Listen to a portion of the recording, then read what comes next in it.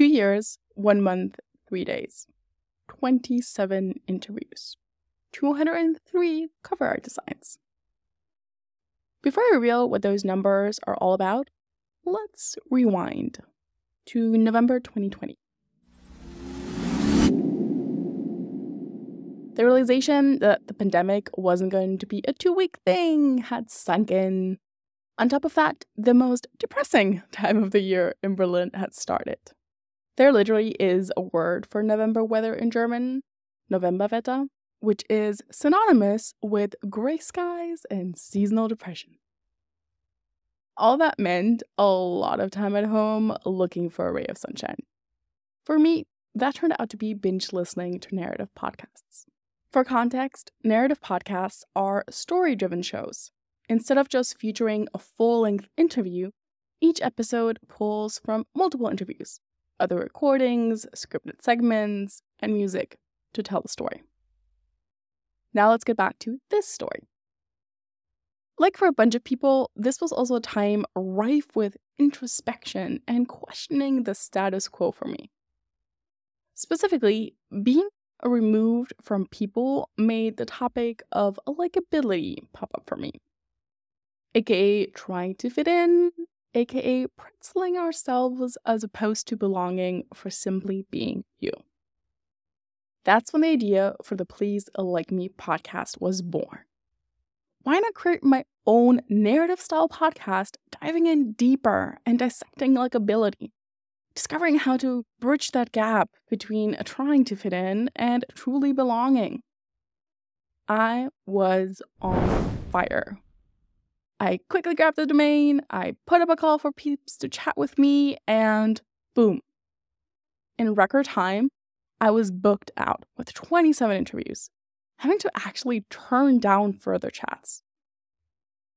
In a whirlwind 2 months, I recorded all the interviews, battling Germany's bad internet. I think I Lost You shows up in my transcript a gazillion times. Held a contest for the cover art design with 203 submissions, put up a coming soon website, and then nothing. I could throw up a lot of excuses. I got super busy with exciting work projects. I moved in with my partner. We got a puppy. And while those things, sure, took up a big chunk of my time and brain space, the truth was, it was a bunch of thought demons that kept me from moving forward. Little red devilmen with pitchforks poking my brain with negative chatter whenever I thought about the podcast. After over 1.5 years of this torture, I had enough and got a super soaker out. There were a lot of mental fires to put out though. And just like those supposed to be funny but actually really annoying birthday candles that relight every time you try to blow them out, they like to roar back to life. Since there's a reason firefighters never tackle a blaze alone, I decided to create another podcast. This podcast, Creating in the Margins, where I could chat with other creatives about how they make their passion projects come alive, as well as deprive my own fires from oxygen by tackling them head on. I know I'm mixing up my metaphors here, but you get what I'm saying. The first fire we'll put out together? Comparisonitis. Comparisonitis is the compulsion to compare yourself and what you're doing with others to determine where you rank. Yeah, sounds as fun as it is. Little side note here, I wish I'd come up with that term, but I can't take the credit. Unfortunately, I can't pinpoint where I first heard it either, so if you know who coined comparisonitis, let me know so I can attribute it properly. Keep listening now, though, to hear how two bomb women, Oriana Gudes and Natalie Turner, and I deal with comparisonitis. Because while it may be 2 years, 1 month, and 3 days since I first had the idea for Please Like Me, it's now actually happening. And no little red devil men in my brain will stop me. And they shouldn't stop you either.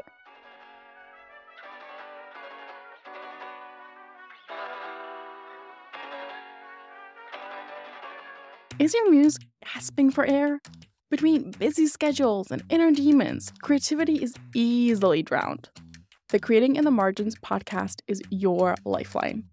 Every 2 weeks, get inspo from diverse creatives making their challenging passion projects a reality in the margins of their lives. Plus, I, your host, storyteller, and globetrotter Kat Brandau, slay pesky doubts alongside you, covering everything from feeling like a shadow artist to toxic productivity. P.S. You'll want to stick around to the very, very end to get a laugh from bloopers and outtakes. Now, let's add some color to your margins. The seed for comparisonitis could be planted anywhere. By teachers, siblings, bosses. For Oriana, though, she knows exactly who it was. It's all because of my dad. I mean, I think it is his fault. Yes, it is his fault. I was raised to be very competitive.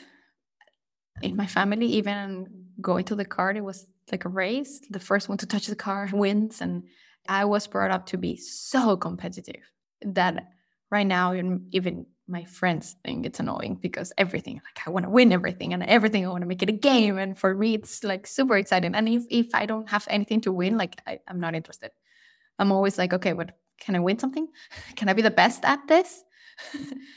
Oriana is from Caracas, Venezuela, and has been living in Berlin for 8 years now.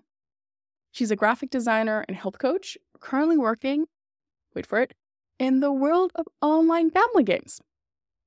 Yeah, I did a double take at that combo too, but then it also kind of makes sense with her being someone that loves winning, which is what gambling is all about, right?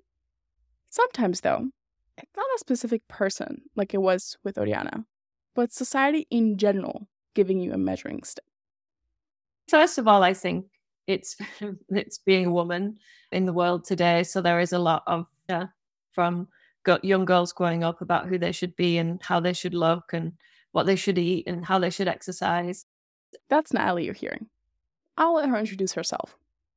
I am Natalie, so I've been in Berlin for 5 years. I'm originally from England.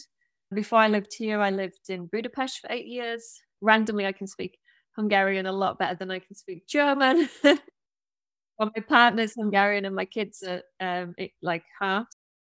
And before that, I lived in London. So yeah, I've lived around a bit. And right now, I do business development. Did you catch that right now? That's because Natalie has had what she calls a squiggly career. Before diving into business development, she used to be a nurse. That's so squiggly, it's almost a U-turn. For Natalie, though, it's now the internal comparison, and with the ones around her, that really gets to her. I think I'd probably be in any career and I'd just be like, am I good enough? Am I doing the right thing? Am I moving fast enough? You know, when there's really no speed that you should be moving in. So it's a lot of like internal pressure. I'm also a working mum. So there's always this, do I focus on my career? Does it mean I'm not being a good enough mum? So I'm always kind of torn in those ways. Part of it is just sometimes having this inner dialogue that you should be further or you should be doing better. And then the next part is obviously like seeing people doing really well and then thinking, oh, I'm not doing those things. Should I do them? Continually like trying to think like, is their path the right way? For me, comparisonitis was birthed by the need to create something great. Great is subjective, though. Great compared to what? And yep, there you have it. That's how you end up diagnosed with comparisonitis. It's pretty much all internal pressure on my end, as any therapist I've ever worked with will confirm. Its source? Privilege. Okay. I know that sounds weird and a very 2022 thing to say, but in my defense, I felt like that since I was in high school. And no, that wasn't last year, but almost 2 decades ago. Yay. I've always been acutely aware of how lucky I am.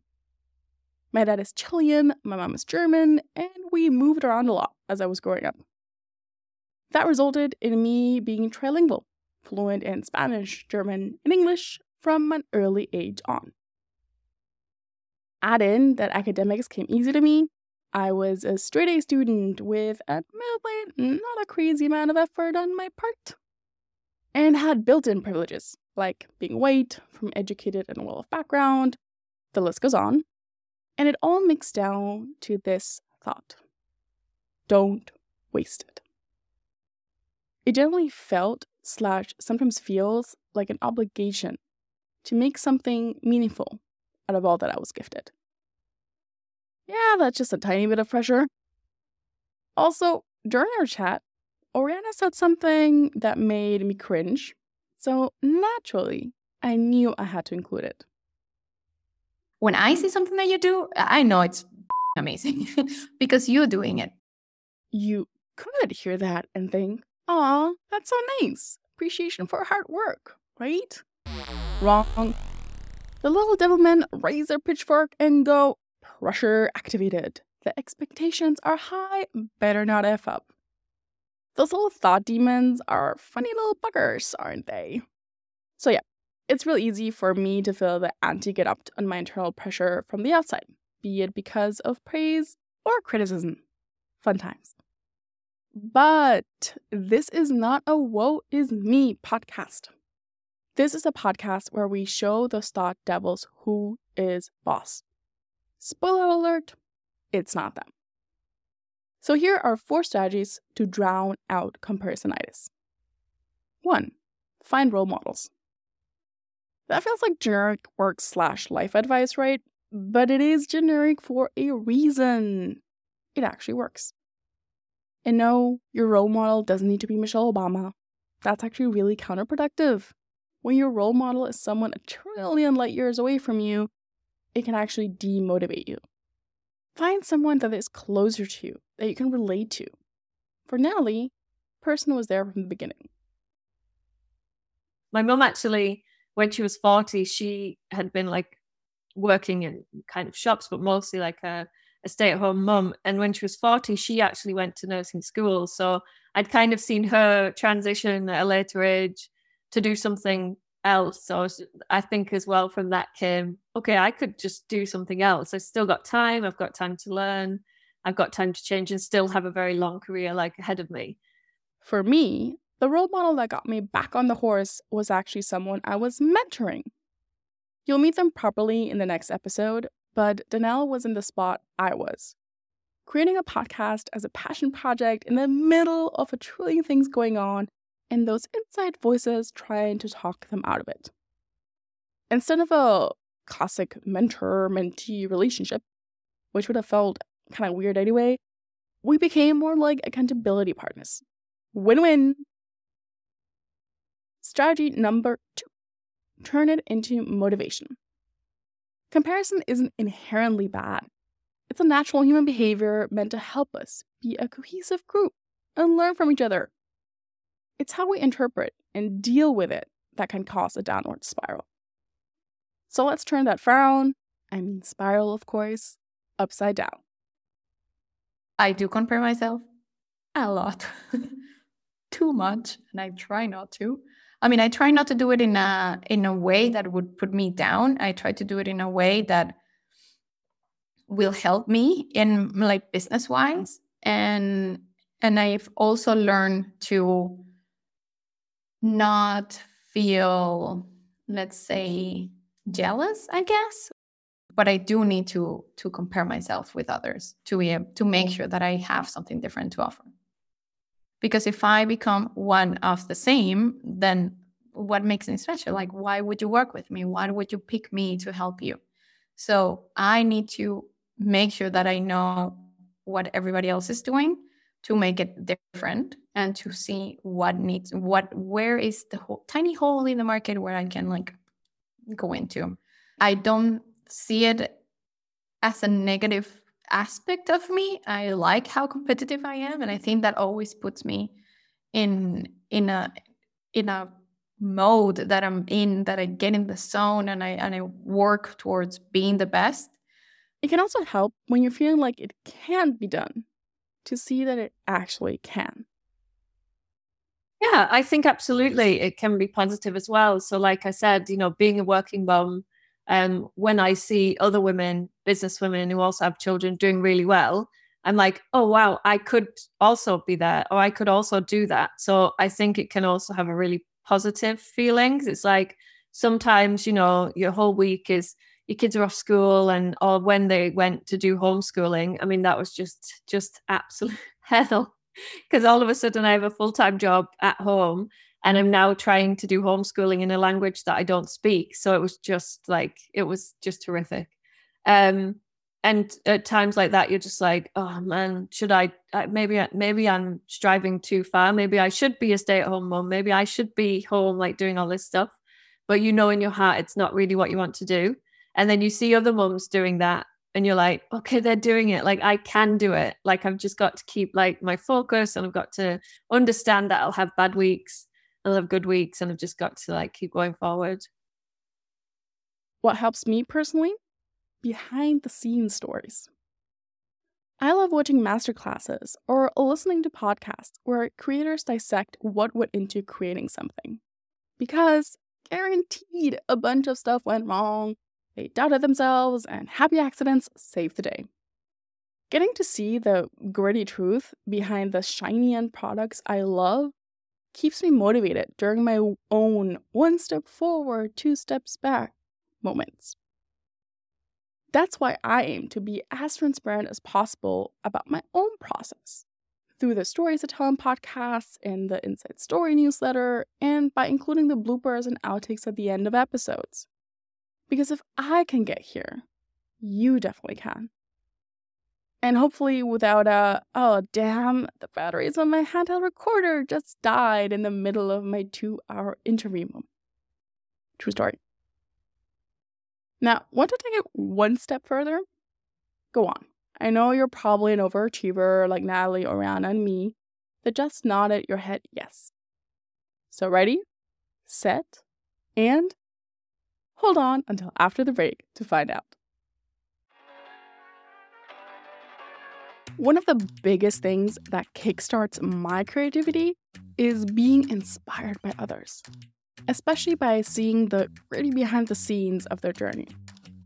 If that sounds right up your alley, check out Masterclass. You get to learn straight from world-class instructors.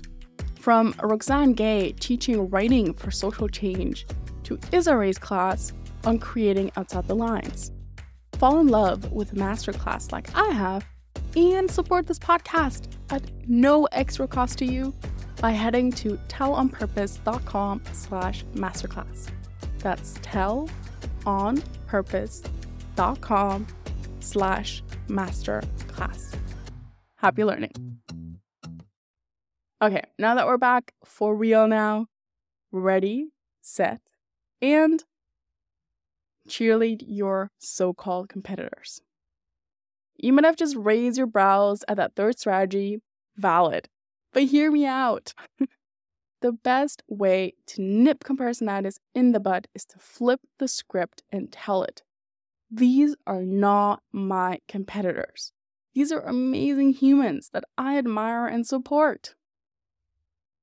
Something that I do is that I don't stop supporting others just because they are in the same field as me. Like, I believe that we can all grow and we can all win and we can all be at the top together. There is room for everybody.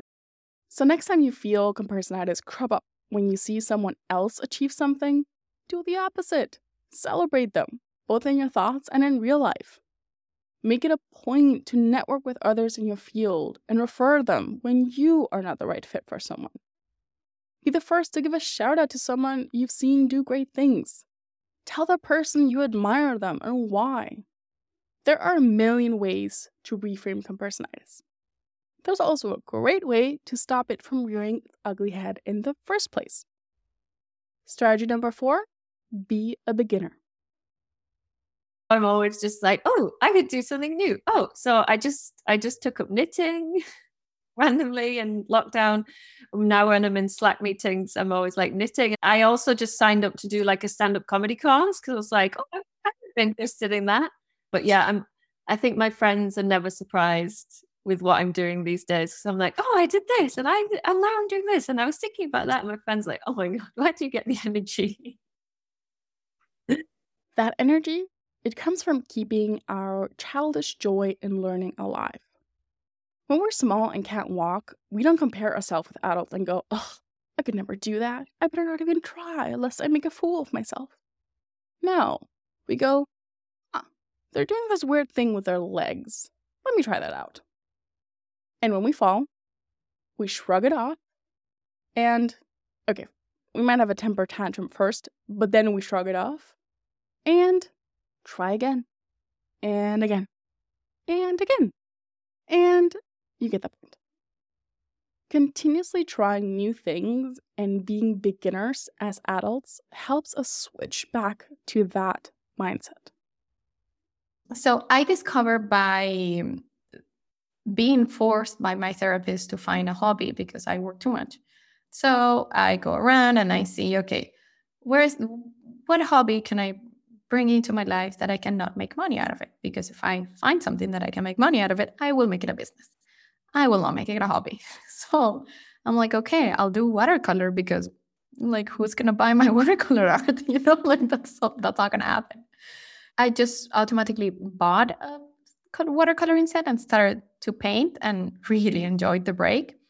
But I also noticed that I kept trying to make my paintings like more perfect, but I can't because it's watercolor. And watercolor is not meant to be. Like you cannot make a perfect edge with watercolor because it's watercolor. It is not meant for that. So this week, like on the weekend, I had the realization when I was painting that I can't make this perfect. There is no way for me to. So I need to cope with the fact that this cannot be perfect because it's not meant to. So for me, having this moment in the day where I am faced with a thing that stops me, but I do something anyway, and it's very silly, but the way that it works in your brain, it's you start to cope with the moments that you cannot make something perfect. And the fact that I now have something that it's only for me, that I do only for me, that I do not share, I do not post, I do not send, I take pictures and I just keep them in my phone, and it's something just for me. It's very refreshing because I feel the need to create because I'm a content creator, and I feel the need to put out there the coffee that I'm drinking, the place that I'm going, and you share so much that you have nothing for you. So just having this tiny imperfect thing for me, it has helped me so much. As Oriana said, learning new things, especially just for fun, is a great moment to observe our thoughts and grow. It's extra special when you can watch it happen over a long period of time. For me, that's been the case with snowboarding. When I started snowboarding 20 years ago, God, saying that makes me feel real old, I was so preoccupied with how I looked. Okay, I was a preteen too, that could have added to it, but back then, you couldn't have caught me dead with a helmet. Funnily enough, I could have actually died for not wearing one. But that's beside the point. Now, the exact opposite. Give me all the helmets and extra padding you have. I don't care what it looked like, as long as I'm warm and comfy and less likely to get hurt. And not just that, I do silly things now on purpose, like attach cat ears to my helmet because it's fun. The same is true for how my mindset has evolved. When I started learning to snowboard, I used to get so grumpy over falling. My family literally left me behind on the bunny hill because I was such a pain. Granted, that also led to drama when I ended up breaking my wrist in the pre-cell phone always with you era. But that's a story for another time. Point is, I hated falling and cared so much about what others thought. The secret I wasn't in on? No one was thinking about me. They were concentrating on their own trip down the hill. Today, I can laugh when I fall. I can catch myself when I start comparing and instead focus on enjoying the ride. I don't need to prove anything to anyone, myself included. Keeping that childlike spirit alive is something I aim for regularly. Be that by keeping up my obsession with animated movies, or making Halloween a mandatory holiday. Plus, I found not taking yourself that seriously leads to not only better outcomes, caring what others think has never led to exceptional results, but means you have more fun along the way. Speaking of finding things out, here's the rundown of the 4 strategies against comparisonitis Oriana, Natalie, and I have discovered. 1. Find role models. 2. Turn it into motivation. 3. Cheerlead your so-called competitors. And 4. Be a beginner. I'll let Natalie sign us off. I think for me, what really lights me up is that it's totally possible. And just by feeling like, yeah, I think I can do this, I did it. Just go after something and give it a go. Like, you'll either do it well or you won't, and then move on to something else if you don't. On the next episode of Creating in the Margins, coming out in 2 weeks, we'll do a deep dive into how to get started and finding your motivation type with queer, award-winning journalist and audio engineer Danelle Cloutier. Danelle just launched their own podcast called Stranger Than Usual, where they bring listeners to exceptional locations around the world to get to the heart of people and places of history. And bringing that passion project to life was no easy feat. I am working a million jobs and doing all these freelance projects, and I have so many creative ideas that I'm making happen. I will often have that thought, like, is this good enough? Am I good enough? Will anybody care or listen? Working through these internal struggles, for me, that makes it worth it because I did it. Let's be back here for the next episode to hear exactly how Danelle did it. See you there. Want to be one of the featured voices on the podcast? There's an easy peasy way to do that. Head to creatinginthemargins.com and leave me a voice note about what your challenges with creating in the margins are. Plus, any little tips you might have are always welcome. Can't wait to hear from you. As promised at the top, here are some fun outtakes and bloopers from today's episode. Enjoy! As well as deprive my own fires from oxygen. Oxygen? Since there's a reason firefighters never attack... okay. Since there's a reason firefighters never... I can't speak. Okay. Since there's a reason firefighters never... I can't even say Harry Potter. Harry Potter. Jeez Louise. Okay. Whew.